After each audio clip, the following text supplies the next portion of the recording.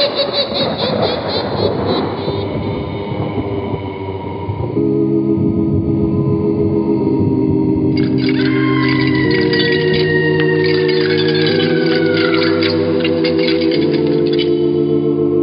Mysterious Old Radio Listening Society podcast.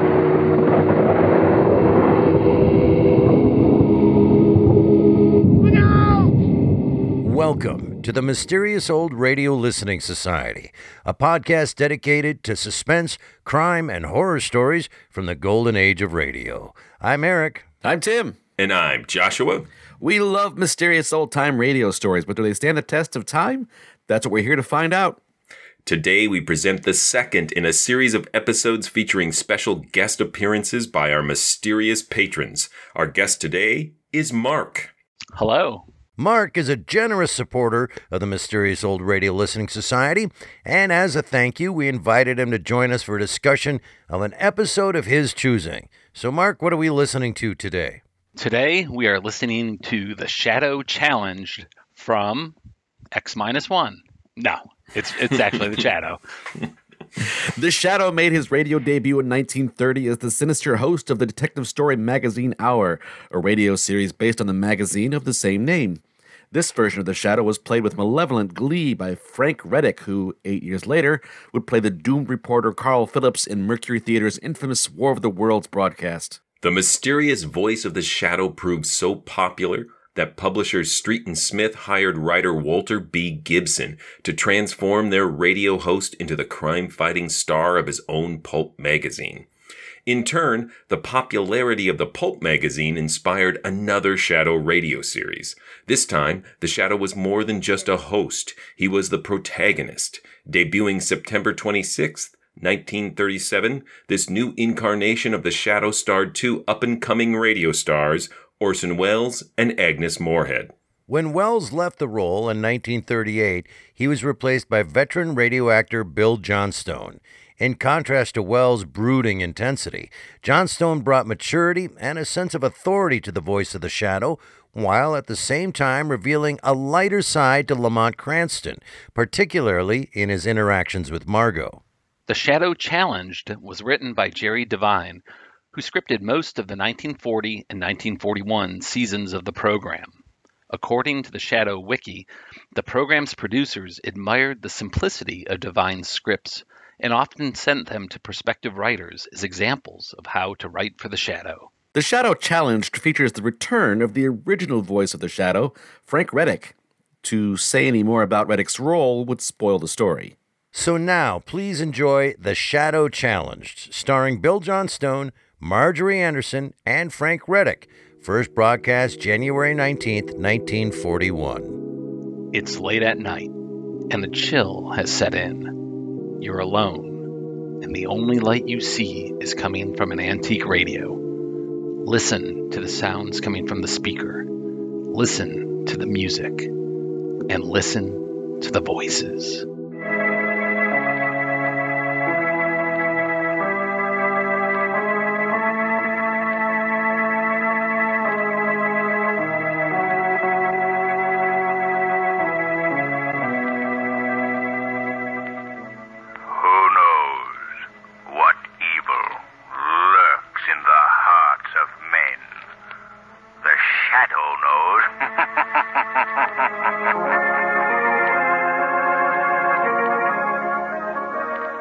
Adventures of the Shadow are on the air, brought to you each week by the Blue Coal Dealers of America. These dramatizations are designed to demonstrate forcibly to old and young alike that crime does not pay. While they set the stage for today's Shadow drama, let me ask you a brief but vital question. Have you heard about the new, easy, three-way plan for better home heating? It's the Blue Coal Plan, with the accent on convenience, economy, and comfort. Blue coal in your furnace means a steady-burning, longer-lasting fire that heats your home comfortably from cellar to attic. Next time you order fuel, insist upon Blue Coal. Your neighborhood Blue Coal dealer will be glad to explain his three-way plan for better home heating. Phone him tomorrow, won't you?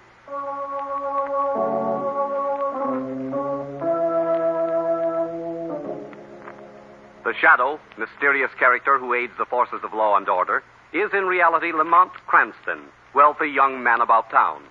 As the Shadow, Cranston is gifted with hypnotic power to cloud men's minds so that they cannot see him.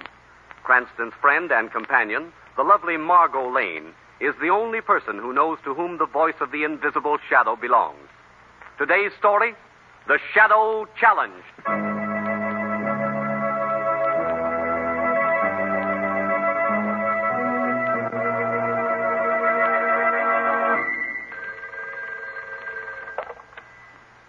Hello?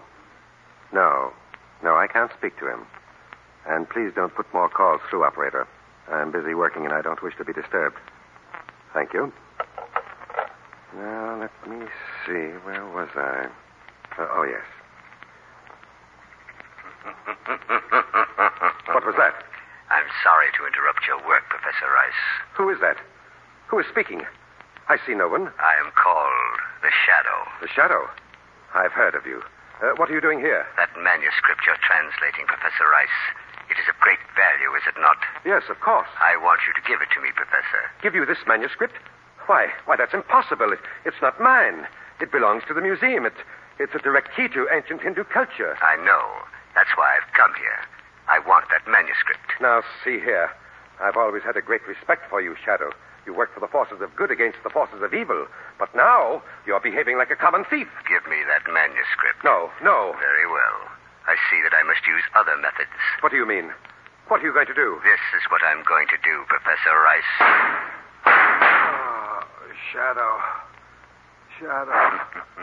Why did you do this?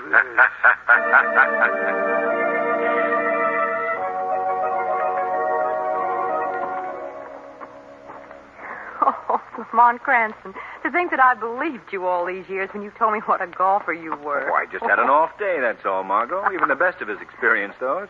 Besides, I'm not used to playing in the sun. You weren't in the sun. You were in a nice, shady wood. You never saw the fairway all day. All right, you win.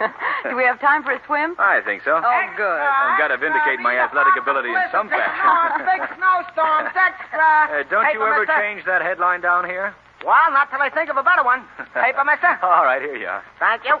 Extra, entire northern states buried by snowstorm. Read all about Well, it. how here. bad was the storm? How many feet of snow? Margot, you're talking like a tourist. All they need is a flurry up north to cause a headline like this. Oh, really? Oh, sure. You get used to these headlines after you hear... Margot. What? Margot, look at this. What is it? The story on the front page. Museum professor murdered by the Shadow. By the Shadow. Well, that's what it says. Professor Rice of the Cosmopolitan Museum was found dying in his apartment late this evening by the police. In a deathbed statement to Commissioner Weston, he described his assailant as an invisible man who called himself the Shadow. Why, Lamont, that's impossible. How do you explain it? I have no explanation. But one thing is certain. We're catching the next plane north.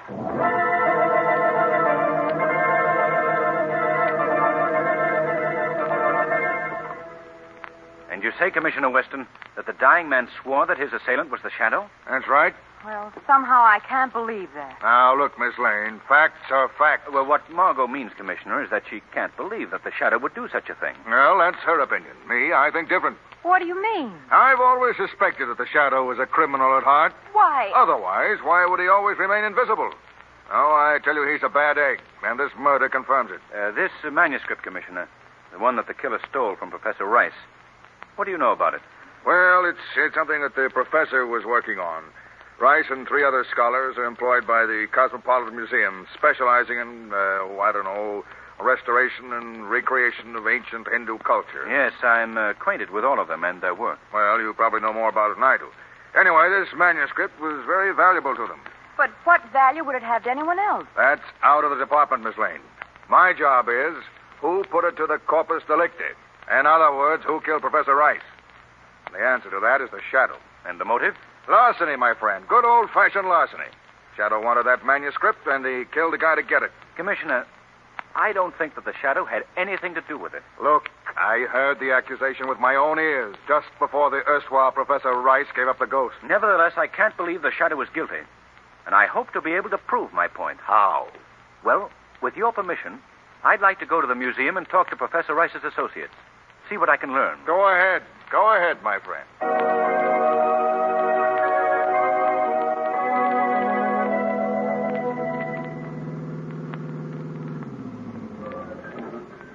leave the car here, Margot. I believe that the night entrance to the museum is in this wing. Lamont, do you suppose that someone has discovered your secret and is misusing it in the Shadow's name? That's possible, Margot. Well, what else could it be? Well, perhaps Weston is putting the blame of the crime on the Shadow to excuse his department's inability to solve the murder. Oh, Lamont, what a horrible thing to do. Well, that's just a supposition, Margot. Well, here we are. We'll have to ring for the watchman. What do you expect to find out here, Lamont? Well, I want to talk to the other professors and find out more about the missing manuscript. Yes? What is it? Oh, good evening. We wish to see either Professor Carter or Hagen or Professor Almond. Yes? I know they're working here this evening. Are you expected? Yes, we are. Oh, well, come in. Thank you. We seldom have visitors at this late hour. Well, I guess not. I must ask you to walk quietly, please. They do not like to be disturbed. You mean the professors? Oh, no, not the professors. I mean those that live here. Oh, are there people there? This is their time to rest. Who? Those that you see about you. The statues, the paintings. Tires them, you know. People staring at them through the day. Oh, yes. Yes, I can understand that. Lamont, does he mean... Margot, the statues must appreciate your consideration for them, sir. Oh, yes, they do.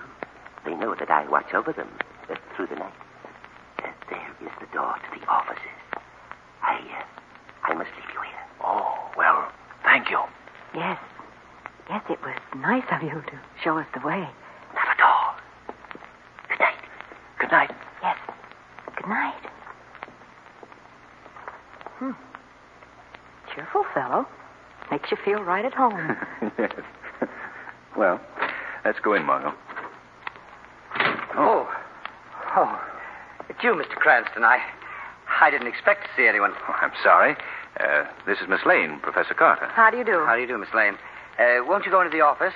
Professor Armand is there. I have to consult a file. I'll be right back. Oh, yes. Thanks, Professor Carter.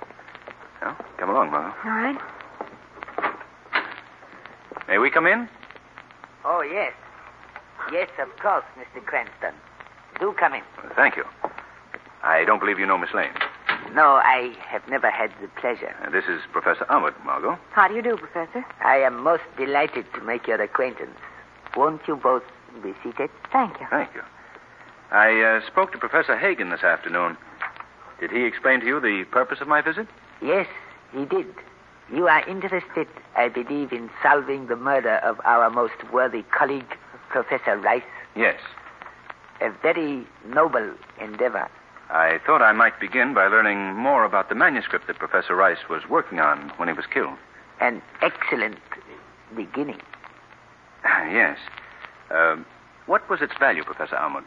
The missing manuscript was quite priceless in rarity, but its monetary value was slight indeed because any attempt to resell it would bring immediate arrest. Well, Professor, what was in the manuscript? I must confess that I do not know. You see, it was one section of a single volume that the four of us were translating. Each of us took 1/4 of the work. The work deals with ancient Hindu culture, doesn't it? Yes. Would it by any chance contain any secrets? Secrets of that civilization which could be of value to someone today? I fear that I am not at liberty to answer that question, Mr. Cranston. Perhaps Professor Hagen might be of greater service to you. He is our superior, you know. Where is the professor? He's working in the laboratory upstairs. I shall be most willing to go up and get him for you. But can't you possibly... I shall return in a moment with Professor Hagen. You will excuse me, Miss Lane, Mr. Cranston. Thank you. Oh, yes. Well, our Hindu friend didn't appear to be too willing to talk. No. I believe he knows much more than he can to tell. Lamont, I wonder if... Should we answer it? Well, I suppose I'd better. Hello? To whom am I speaking? This is Lamont Cranston. Oh, then I can leave my message with you. Certainly. What is it? Of the 3 men who once were 4, one more is about to die. Who is this? Who's speaking? The shadow. The shadow? Hello? Hello? What's the matter, Lamont? That person on the phone called himself the shadow. Then there is an impersonator. Yes. Oh, I'm sorry to be so Oh, long. Professor Carter, someone just called on the phone. He said that one of you three professors is about to die. What? It might be a crank, but we can't take any chances. Where are the others? Upstairs in the laboratory. You'd better take us up there at once. Yes. Follow me. Up these stairs. Come along, Margot. I can't imagine who's... There's trouble up there. Hurry, Carter. Sounds like Ahmed's voice. Right in here. What's wrong? Oh, Margot, you better stay out of here. It's not a pleasant sight. Ahmed, what happened? What happened to Professor Hagen? I found him so, on the floor, dying. Oh, was he still alive when you got here? Yes, Could he talk to you? Did you learn anything? yes, he told me that his attacker was an invisible man who called himself the Shadow.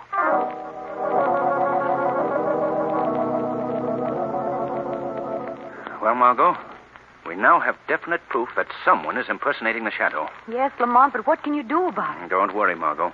I've always used the power of the Shadow to aid the forces of law and order, to help good conquer evil. Yes, I know. And now that someone else has discovered my secret of invisibility and is misusing this power, I shall travel to the ends of the earth to conquer him.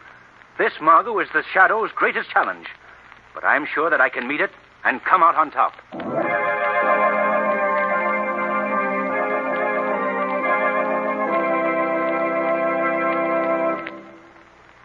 We'll find out how the Shadow meets his challenge in just a moment.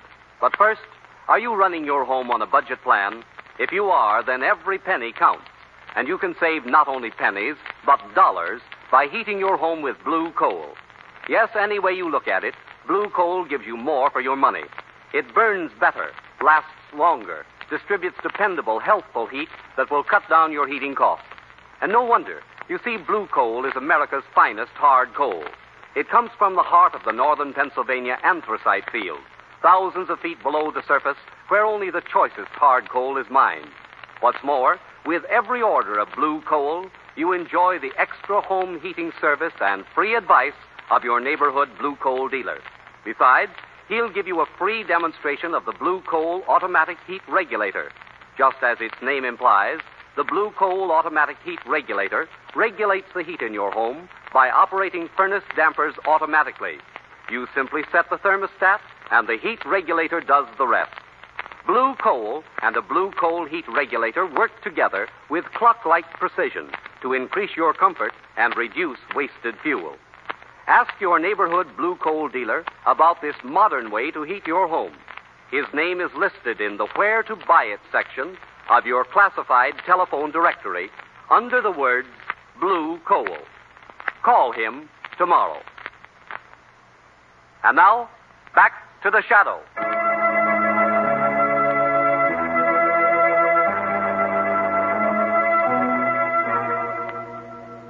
Lamont, have you uncovered any clues? Any leads as to the identity of this person who's masquerading as a shadow? Nothing important, no. But in the past 12 hours, I have received 2 mysterious unsigned messages. Really? What about? I'll read you one of them. It says, "Why don't you inquire into the jealousy of the 4 who now are 2? Does that refer to the 4 professors? Yes. And I learned that it's quite true. A great jealousy existed. All 4 men, although they worked together, were constantly vying with one another for individual glory. Then that's why the original manuscript was divided among the 4 of them. Exactly. Well, Lamont, you mentioned that you received 2 messages. What was the other one? I have it here. Listen to this. What were the secrets to be found in the manuscript that was being translated by the 4 who now are 2? And did you learn the answer to that question? Not very satisfactorily. I can only guess that these secrets were of an occult nature. Secrets of the ancient Orient. I see. And it was in the Orient, Margot, that the Shadow learned his secret of invisibility. Yes, of course. Lamont, who could have sent those messages? I don't know his identity, but judging by the phrases he used, they were written by the same man that I spoke to on the telephone.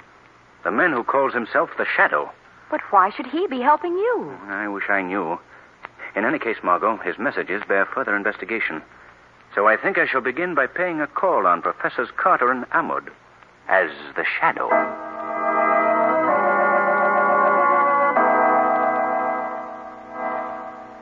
Do you by any chance have a feeling of uneasiness?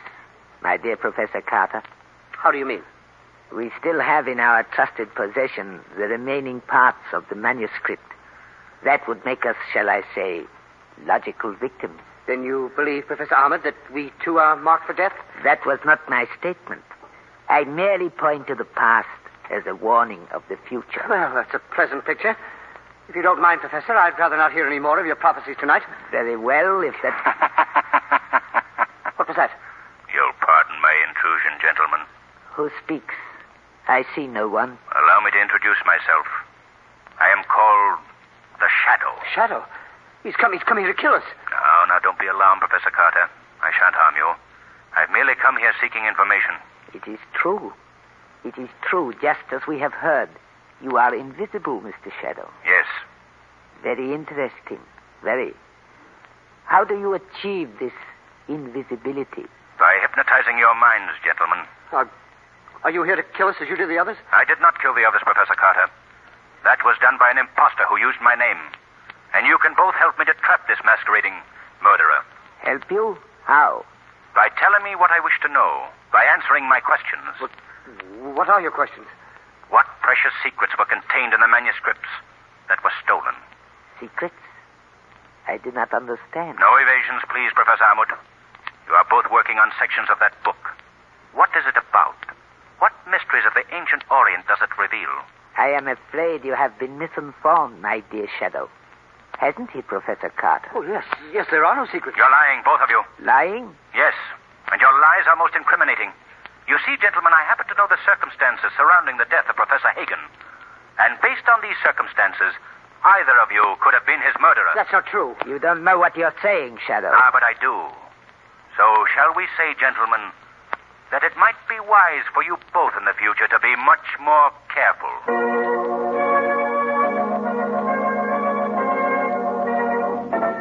Lamont, did you learn anything from Ahmed or Carter? Nothing definite. They wouldn't talk, either one of them. Dear. Well, what's to be done now? I'm not sure. I think that I'll take it. All right. Hello? Is this Lamont Cranston? Yes? I just want to tell you that of the 4 who now are 2, one more is about to go. Who is this? You know who this is, Mr. Cranston. I am the Shadow. Hello. Hello. Oh, Lamont. Was that the imposter? Yes. He's delivered another warning. What was it? Another one of the professors is marked for death. Oh, which one? He didn't say. We must warn them both at once. Come on, Margot. Carter lives right down the street. We'll go to his place first. If he's all right, we'll call Almond from there. But come quickly. We must hurry.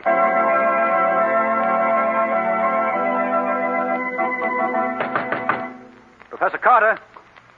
Professor Carter. Lamont, do you suppose something's happened to him already? We'll soon find out. I'll use the skeleton key. I hate to do this, but... there we are. Come on, Margot. Professor Carter! Lamont, look. The living room. There's been a fight. Yes, furniture overturned, lamps broken. But where's Carter? I'll look in the bedroom. Carter! Carter, are you in there? Any sign of him, Lamont? No. This is the only other room in the apartment. What could have happened to him? I don't know. It's quite obvious, though, that he was the one selected as the next victim. This whole thing becomes more baffling every minute. Quite the contrary, Margot. I think it becomes increasingly clear. What do you mean, Lamont? Before we came here, Margot, I was practically convinced that either Carter or Ahmed was the one who murdered Hagen and Rice. Lamont, are you serious? Yes, Margot. I felt that one of them had learned something from their share of the manuscript that made them kill to obtain the other men's copies. I see. But how was the Shadow impersonated? That fits into it, too, Margot, very neatly. I learned the secret of invisibility in the Orient. It came from an ancient source. And one of those men could have learned this secret from his manuscript. Yes. Yes, that's very logical. But now that Carter is missing... Yes, that leaves only Ahmed. And I think we should pay a call on that gentleman at once.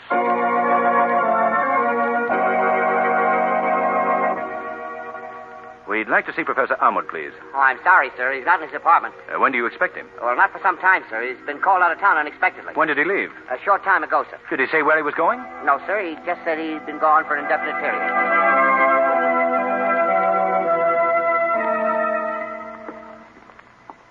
Well, I guess that just proves Ahmed's guilt, doesn't it, Lamont? I don't know, Margot.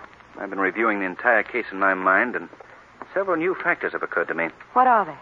Well, let's wait till we get into the apartment. We'll talk over a cup of tea. All right. Won't you go in, Margot? Yes, thanks. Lamont, look, there seems to be a note here right under the door. A note? Let me see it. Here. Well, listen to this, Margot. Tonight at the hour of midnight in the storage room in the basement of the museum, the one whom you seek can be found. Does that mean the person who's masquerading as the shadow? I think it does. What time is it, Margot? Let's see. About 20 of 12. Well, if I don't want to keep our friend waiting, I'd better be getting over to the museum. Well, Lamont, suppose this is a trap of the killers, a scheme to do away with you as he did the others. I'll chance that, Margot. But I want you to get word to Commissioner Weston. Have him at the museum with his men at 12:15. Tell him that he will find the murderer who has pretended to be the shadow.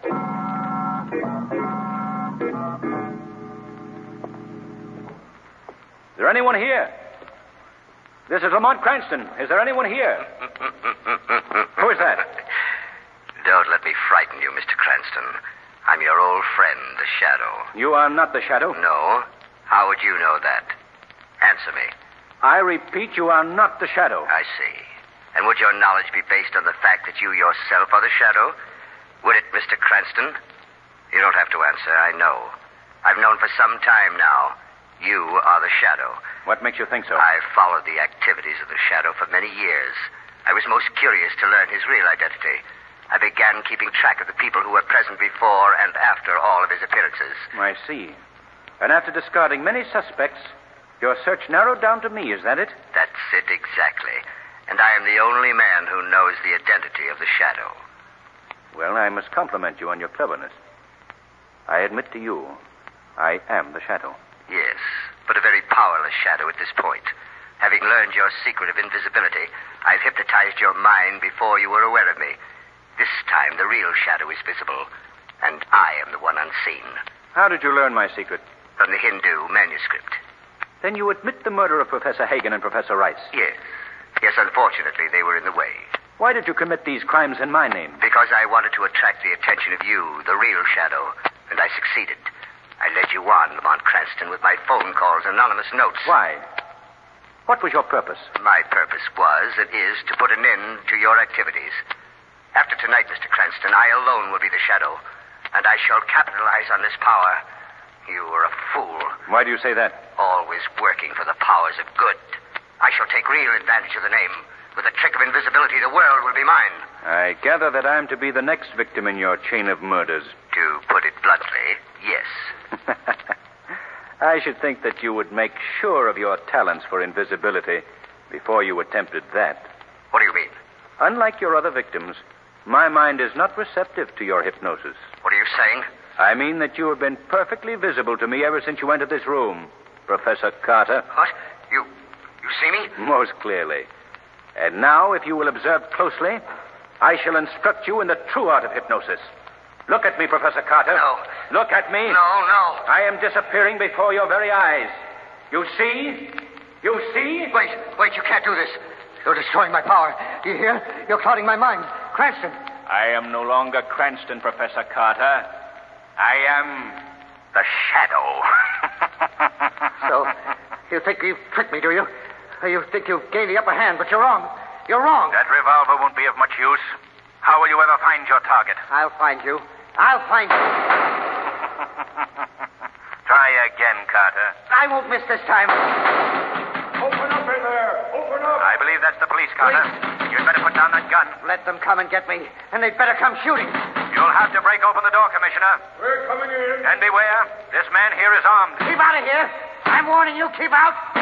You're not going to take me. Oh! He's been hit, Commissioner. Come ahead. Shadow. So you're here, too. I came here to apprehend that man on the floor. He is the one who used my name in killing Hagen and Rice. What? What are you saying? Look, he's still conscious. Ask him. Ask him. All right. Why, it's Professor Carter. Yes, he was my impersonator. Carter. Professor Carter, is this true? Yes, that's true. How did you make yourself invisible? I learned the secret from the manuscript which I've destroyed. Carter, listen to me. You must know the identity of the real Shadow, don't you? Yes. Who is he? Tell me. The real Shadow is... You'll never learn now, Commissioner. But I think you should know this. In the future, you must always believe one thing about me. The Shadow at all times will be working on the side of right and justice.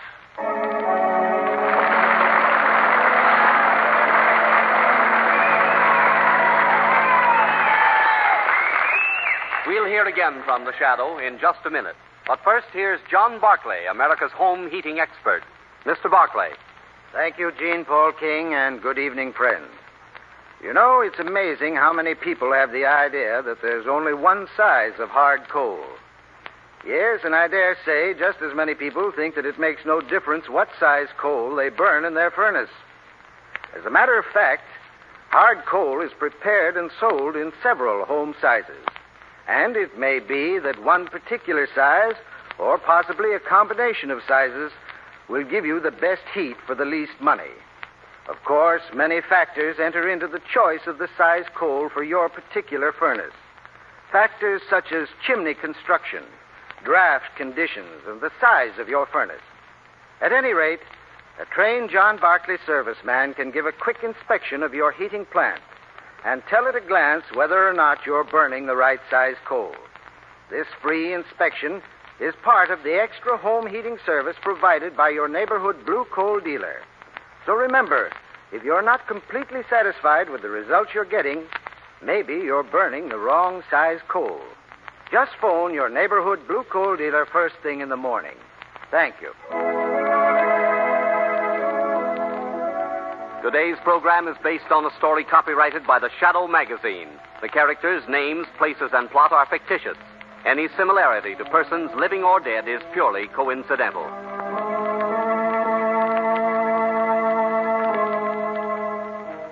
The weed of crime bears bitter fruit. Crime does not pay. The Shadow knows.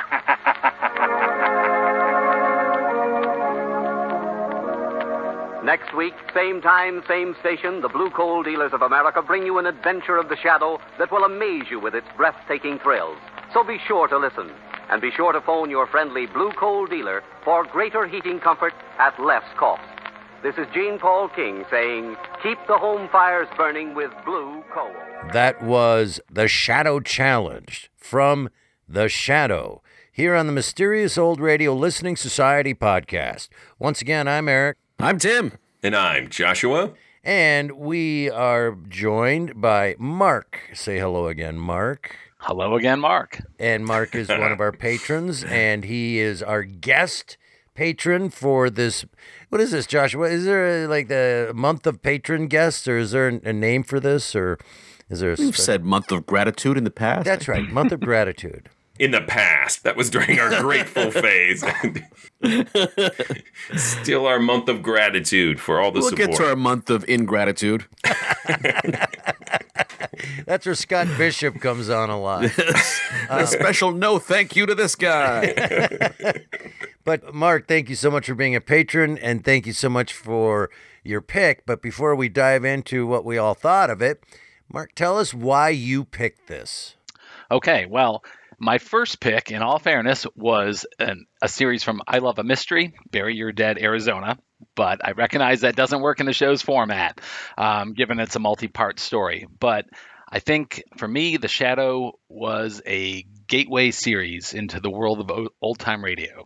And I love The Shadow. There are just so many great episodes.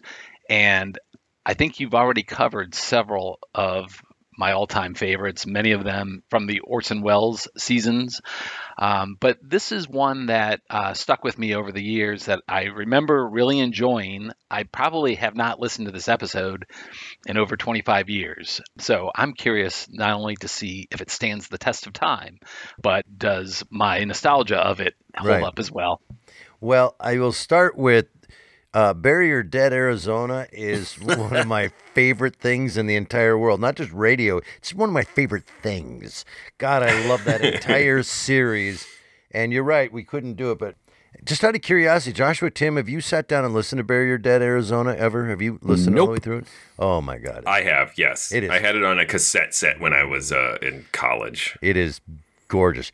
But now, at this point, I have no choice but to start this by acquiescing to the man who also, The Shadow was a gateway drug, Joshua. This is your wheelhouse, and you really are the aficionado on The Shadow on here. Well, what I would like to start with as the Shadow aficionado is Frank Reddick, that he was that original voice of the Shadow from the pulp series where he was just the narrator. He wasn't an actual crime fighter yet, and people just loved the voice. And so none of those exist anymore. So the only Frank Reddick the Shadow fans have are the Orson Welles openings, because Orson Welles couldn't pull off the laugh. So they did use Frank Reddick's "Who Knows What Evil Lurks in the Hearts of Men" for all the Shadow episodes. Those are not Orson Welles, that's Reddick. Yeah.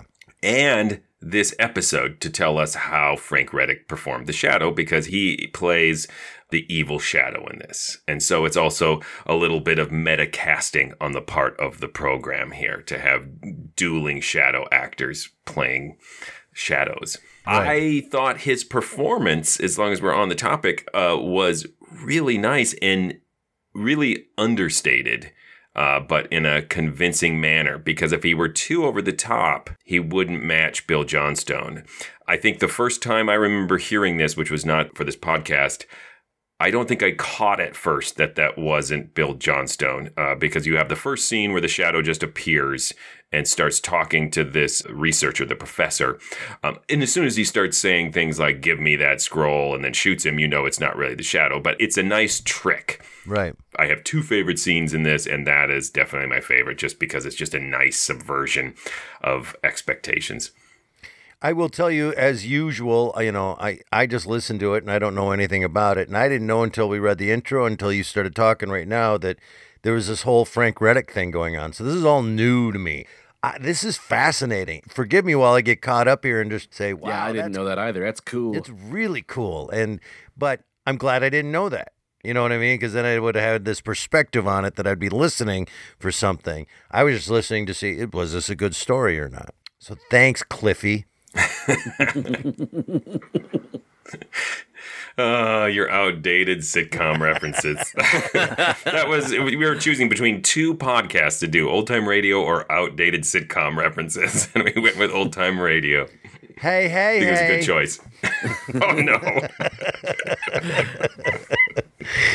So where does this rank for you, Joshua? I mean, that's at the end of the podcast. What are your feelings? What are my feelings are this. The Shadow is always great. It's always fun. It's not deep. It gets to the castle. It has action. It's just a warm blanket of great fun. I really enjoyed this one because it was a really cool idea and it was a really cool concept that he gets in a battle with another Shadow. It has its...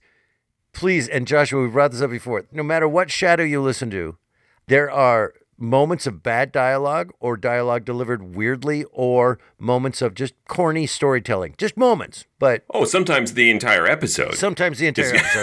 But I still am very forgiving. But this one had... It's just so classic. The Shadow is... It's just fantastically hilarious accidentally. There were about 4 moments in this where there was a dialogue that was weirdly written or weirdly delivered, and then there were some loopholes. And here's the one. They said, okay, we're going to go warn these 2 guys. Now, here's how we're going to do it. First guy, he lives just down the street. So we're going to run just down the street, and we're going to warn him. Once we get there, then we're going to call the other guy, and we're going to tell him, could we just call them both right now? Could we just not? Why are we running? So things like that they specified, and it was peculiar and interesting. Like, we got to warn them simultaneously. Yeah. So, like, we got to see the one guy and call the other one. Yeah. Which I don't know the point of that, but it was... Just call him. Neat. Get out of your house. But you can't call one and then the other.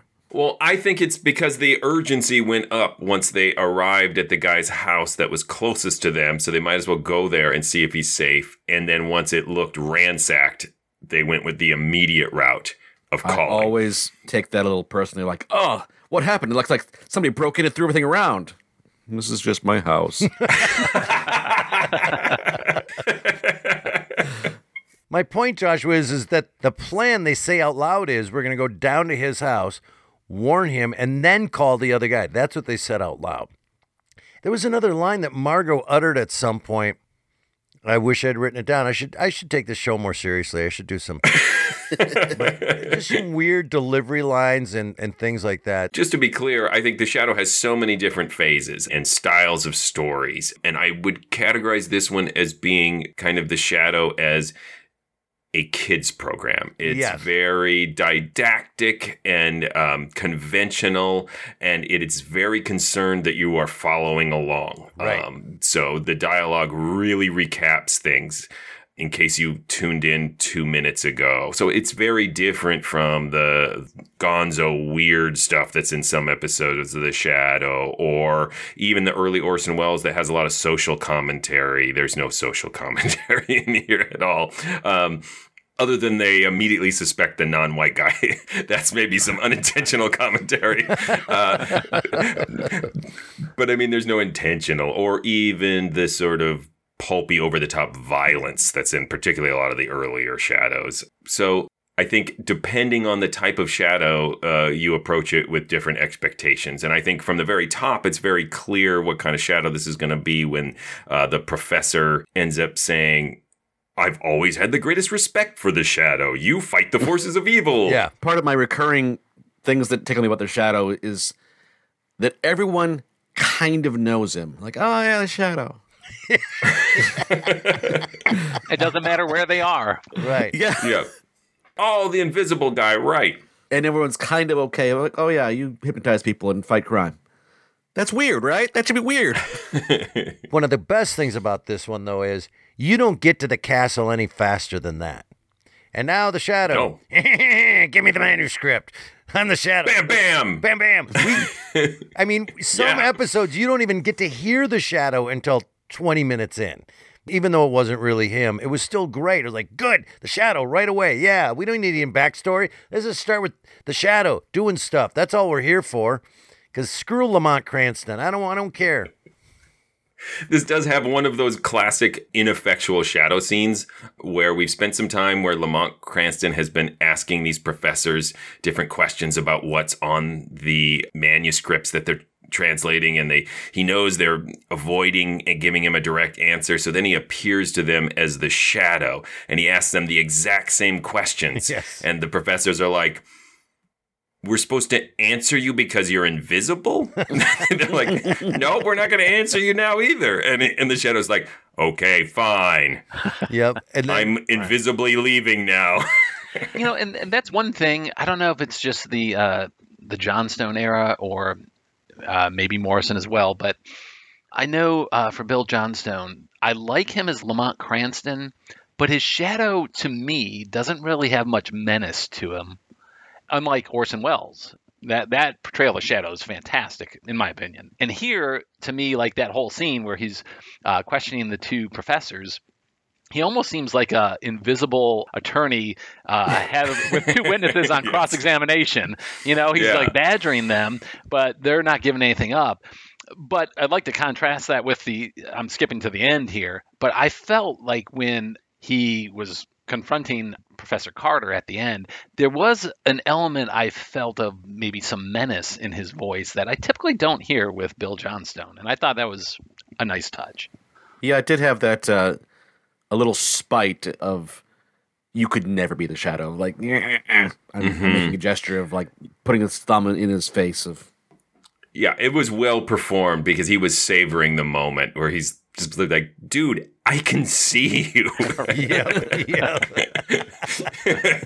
I will say this, production value-wise and Theater of the Mind, his transition and how they did it from being seen to not seen to the echo to the voice change, it was like visualizing Chaney and the werewolf. Like you could actually see him disappearing and the transformation and the nose getting bigger and the cloak coming around. It was a great piece of radio work right there. I loved that moment. When I was going through this, I would hit a sort of plot beat of like, oh, there's a evil version of the Shadow. Is that derivative to the point of boredom, or is that an awesome old chestnut? Awesome old chestnut. And then, oh, there's 4 professors dying one by one. Awesome old chestnut. So every one of these I would stop and like, they're doing it well and it's fun. And my backhanded compliment of the episode is the first time I listened to it, I fell asleep for the end and went, oh, I missed what happened. I don't care. I had a good time. I don't care what happens. The shadow probably won. Yeah. Probably. No, that was last one. That was it, Tim. That was the last one. Wow. One thing I also liked here was you actually had a villain who figured out the Shadow's identity by charting out who was where whenever the Shadow appeared. And I guess I'm surprised that no one has done it prior to this. That's a great point. You would think that someone in the police department would have figured out this pattern thing as they're trying to hunt him down or figure out who it is. That was the nice dark twist of, so what's Shadow going to do about this guy who knows who he is? Well, and here's the deal. He got saved. I had to rewind. For half a second, I thought the Shadow had shot him. And I was like, wow, that's how you take care of that.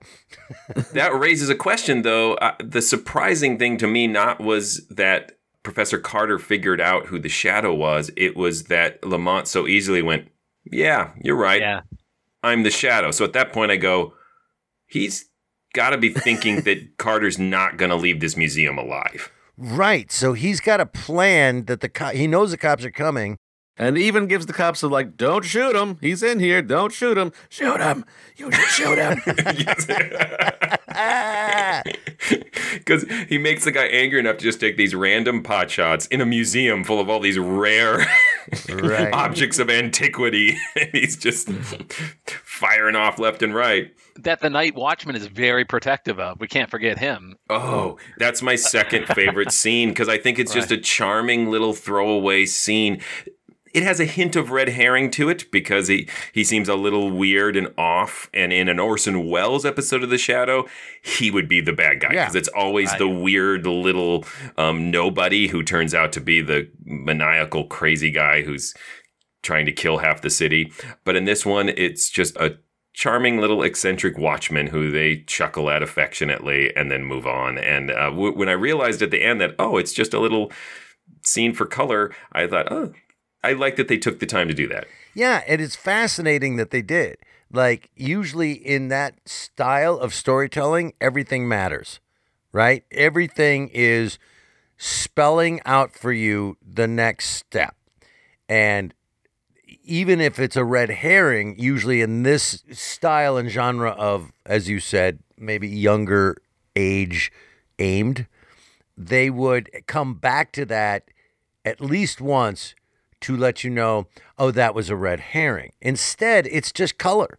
And you forget about it till the end. But this was light on comical interactions with Lamont and Margot, which Johnstone is usually heavy on.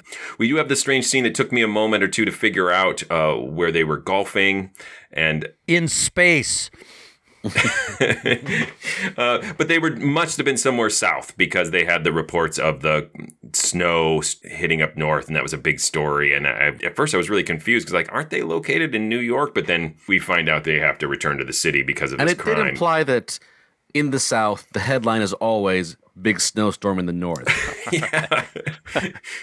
It was a little strange. So maybe they were trying to make up for the lack of comedy there. Although, if you remember in one of my favorite Gonzo episodes of The Shadow, Village of Doom, he can't open the pickle jar. So not only can he not golf, he can't open pickle jars. He's going to somehow prove his masculinity by swimming, apparently, before they hear the news of the Shadow murdering people. But we don't get to see that hilarious comic scene. It would probably end with Margot pulling him out of the pool and giving him mouth-to-mouth. Kicking sand in his face. It might be a little attenuated here, but Margot did make some comment about he spent the whole time in the shady woods or something like that. She didn't say the shadows, but shady woods. Right. Margot also has a great line in here. It's like the mid-episode soliloquy before they go to a Blue Coal commercial when the Shadow realizes someone has stolen his powers, and he gives this big speech, again repeating what the professor has said at the top. I've always used the power of the Shadow to aid the forces of law and order, to help good conquer evil. And Margot just goes, yes, I know.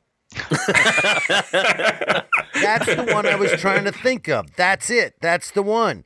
That was a weird read and a weird line. Oh, it's a lovely line because that's what every listener is saying.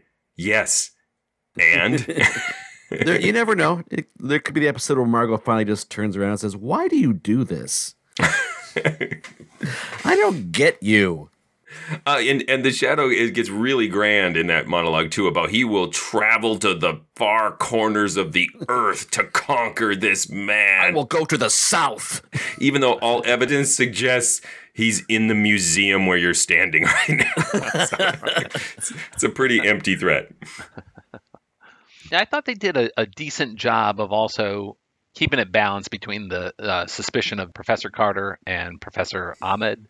They pronounce his name differently, I think, throughout the episode. Because at least toward the end, you have one with a ransacked house, but he's not there. And you have the other guy who's just bolted town, apparently. And also at other points in terms of their whereabouts, I thought, is pretty balanced. And it could have been either.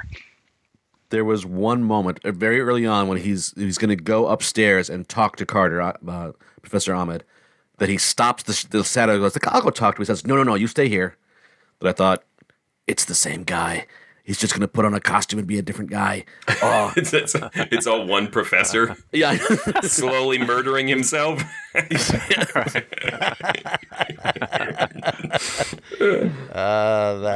That's a good rewrite. I mean, it's having 4 jobs is an elaborate setup, but that'd be pretty cool.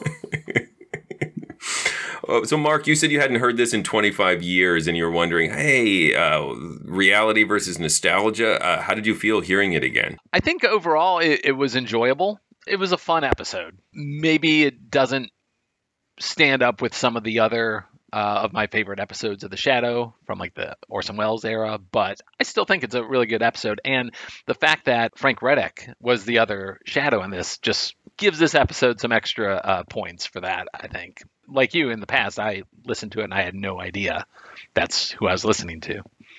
But I also think it was just interesting that I don't think at any other time in the show they address this, where you have an evil Shadow, you have a villain who figures out the Shadow's identity, you have Lamont Cranston admitting that he's the Shadow. These are very unique things to this episode that I don't think have a counterpart.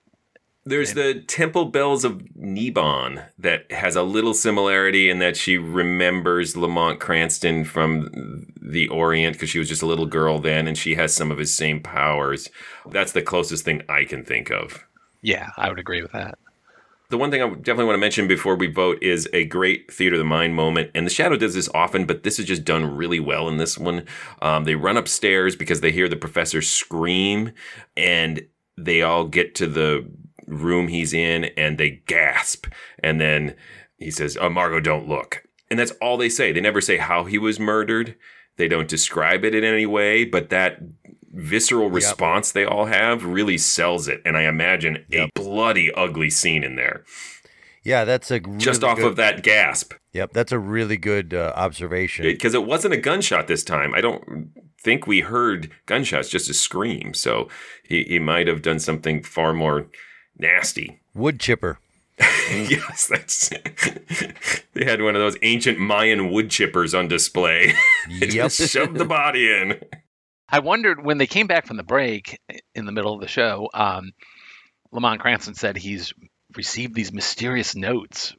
And it's just, I was just curious, is like, how did he receive those?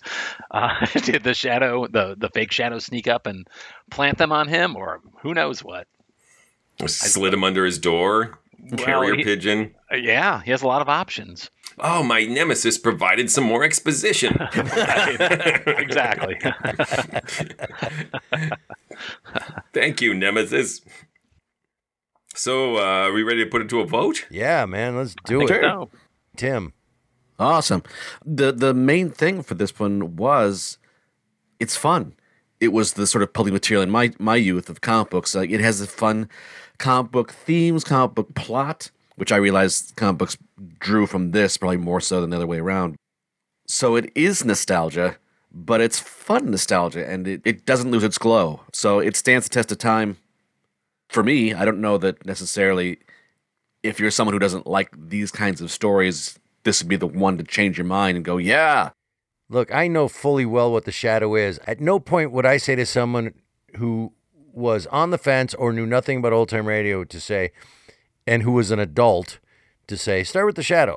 There's a lot of nostalgia Joshua and I, and possibly even Mark, we listened to a lot of this in our childhood when we were younger.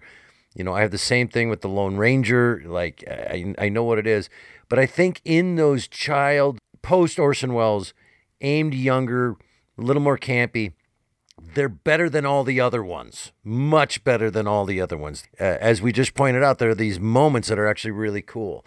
I think the plot line of this one is really cool. I like the idea of facing off, you know, Superman versus Superman, right? Like there's some kind of doppelganger thing going on, and all of it's great. And the nod to Reddick and all of it. But you got to keep the perspective of how biased we are for a number of reasons. So I can't say it stands test time, and I will not say that this one is a classic, because for me, all the classic Shadows were done by this point, because Orson Welles did all of them. And it was... No. I love Orson Welles, but there are other classics. But for me... The Gibbering Things? Yeah, good point. Come on. Gibbering Things pretty good. And so the only thing I can vote on is say, yep, it's hard for me to not enjoy myself listening to Shadow, and I enjoyed this one again. I had a great time. It's a warm blanket of nostalgia and security. Oh.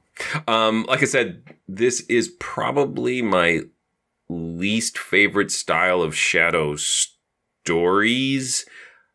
But that being said, it is one of my very favorite of my least favorite style of Shadow stories. Like, it is so much fun. It has a great bad guy, as we've already mentioned, a really great and surprisingly understated performance of Frank Reddick. And that scenario that we mentioned in our discussion that we rarely see is an adversary for the Shadow with comparable powers. And they do that great subversion where the whole time it's extra tense because it's the Shadow versus the Shadow. And then that adds to the great moment when the Shadow finally confronts him and we find out, oh, there is no competition here.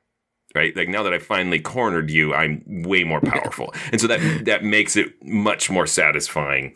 It is nice that you read this in a book like 2 weeks ago. Yes. You have nothing. You're like a freshman in invisibility school.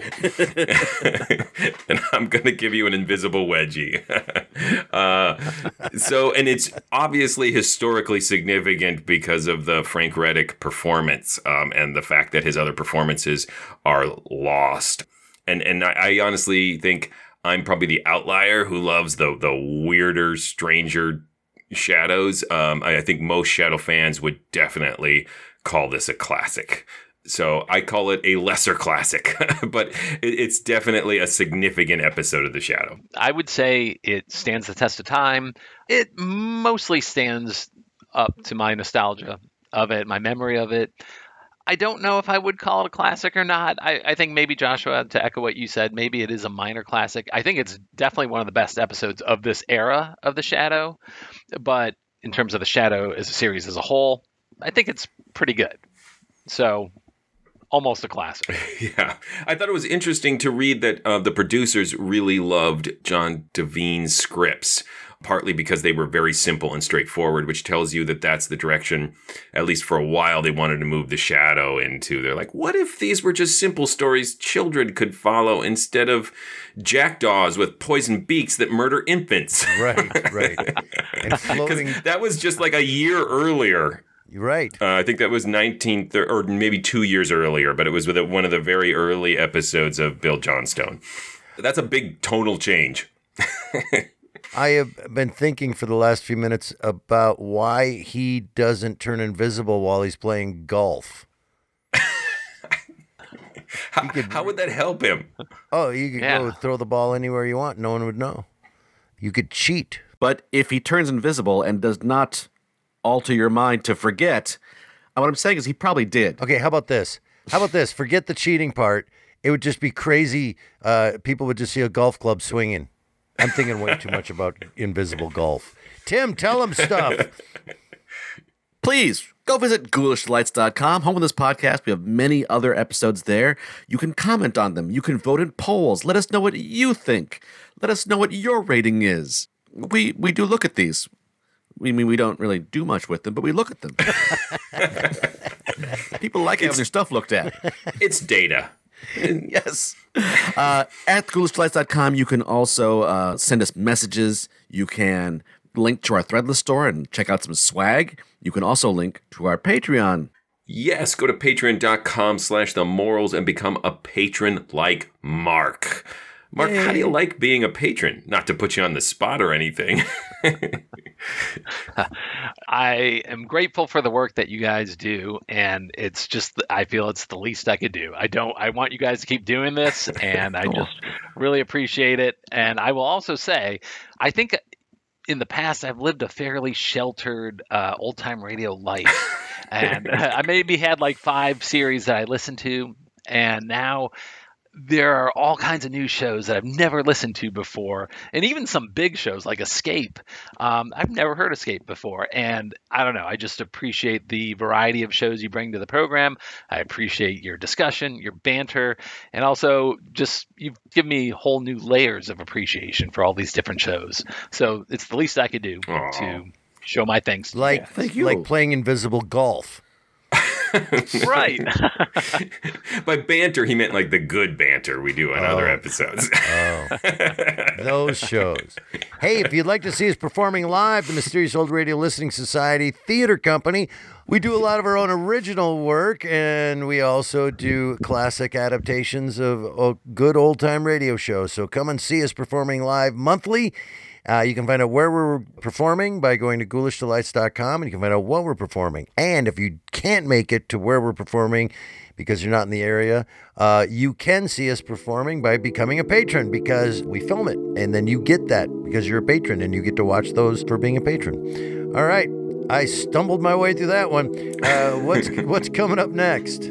Next, we will be joined by another of our patrons. Ryan will be here with an episode from a series we have never discussed on the podcast before. It is Rocky Jordan, and the episode is called The Man from Damascus. Until then... Hey.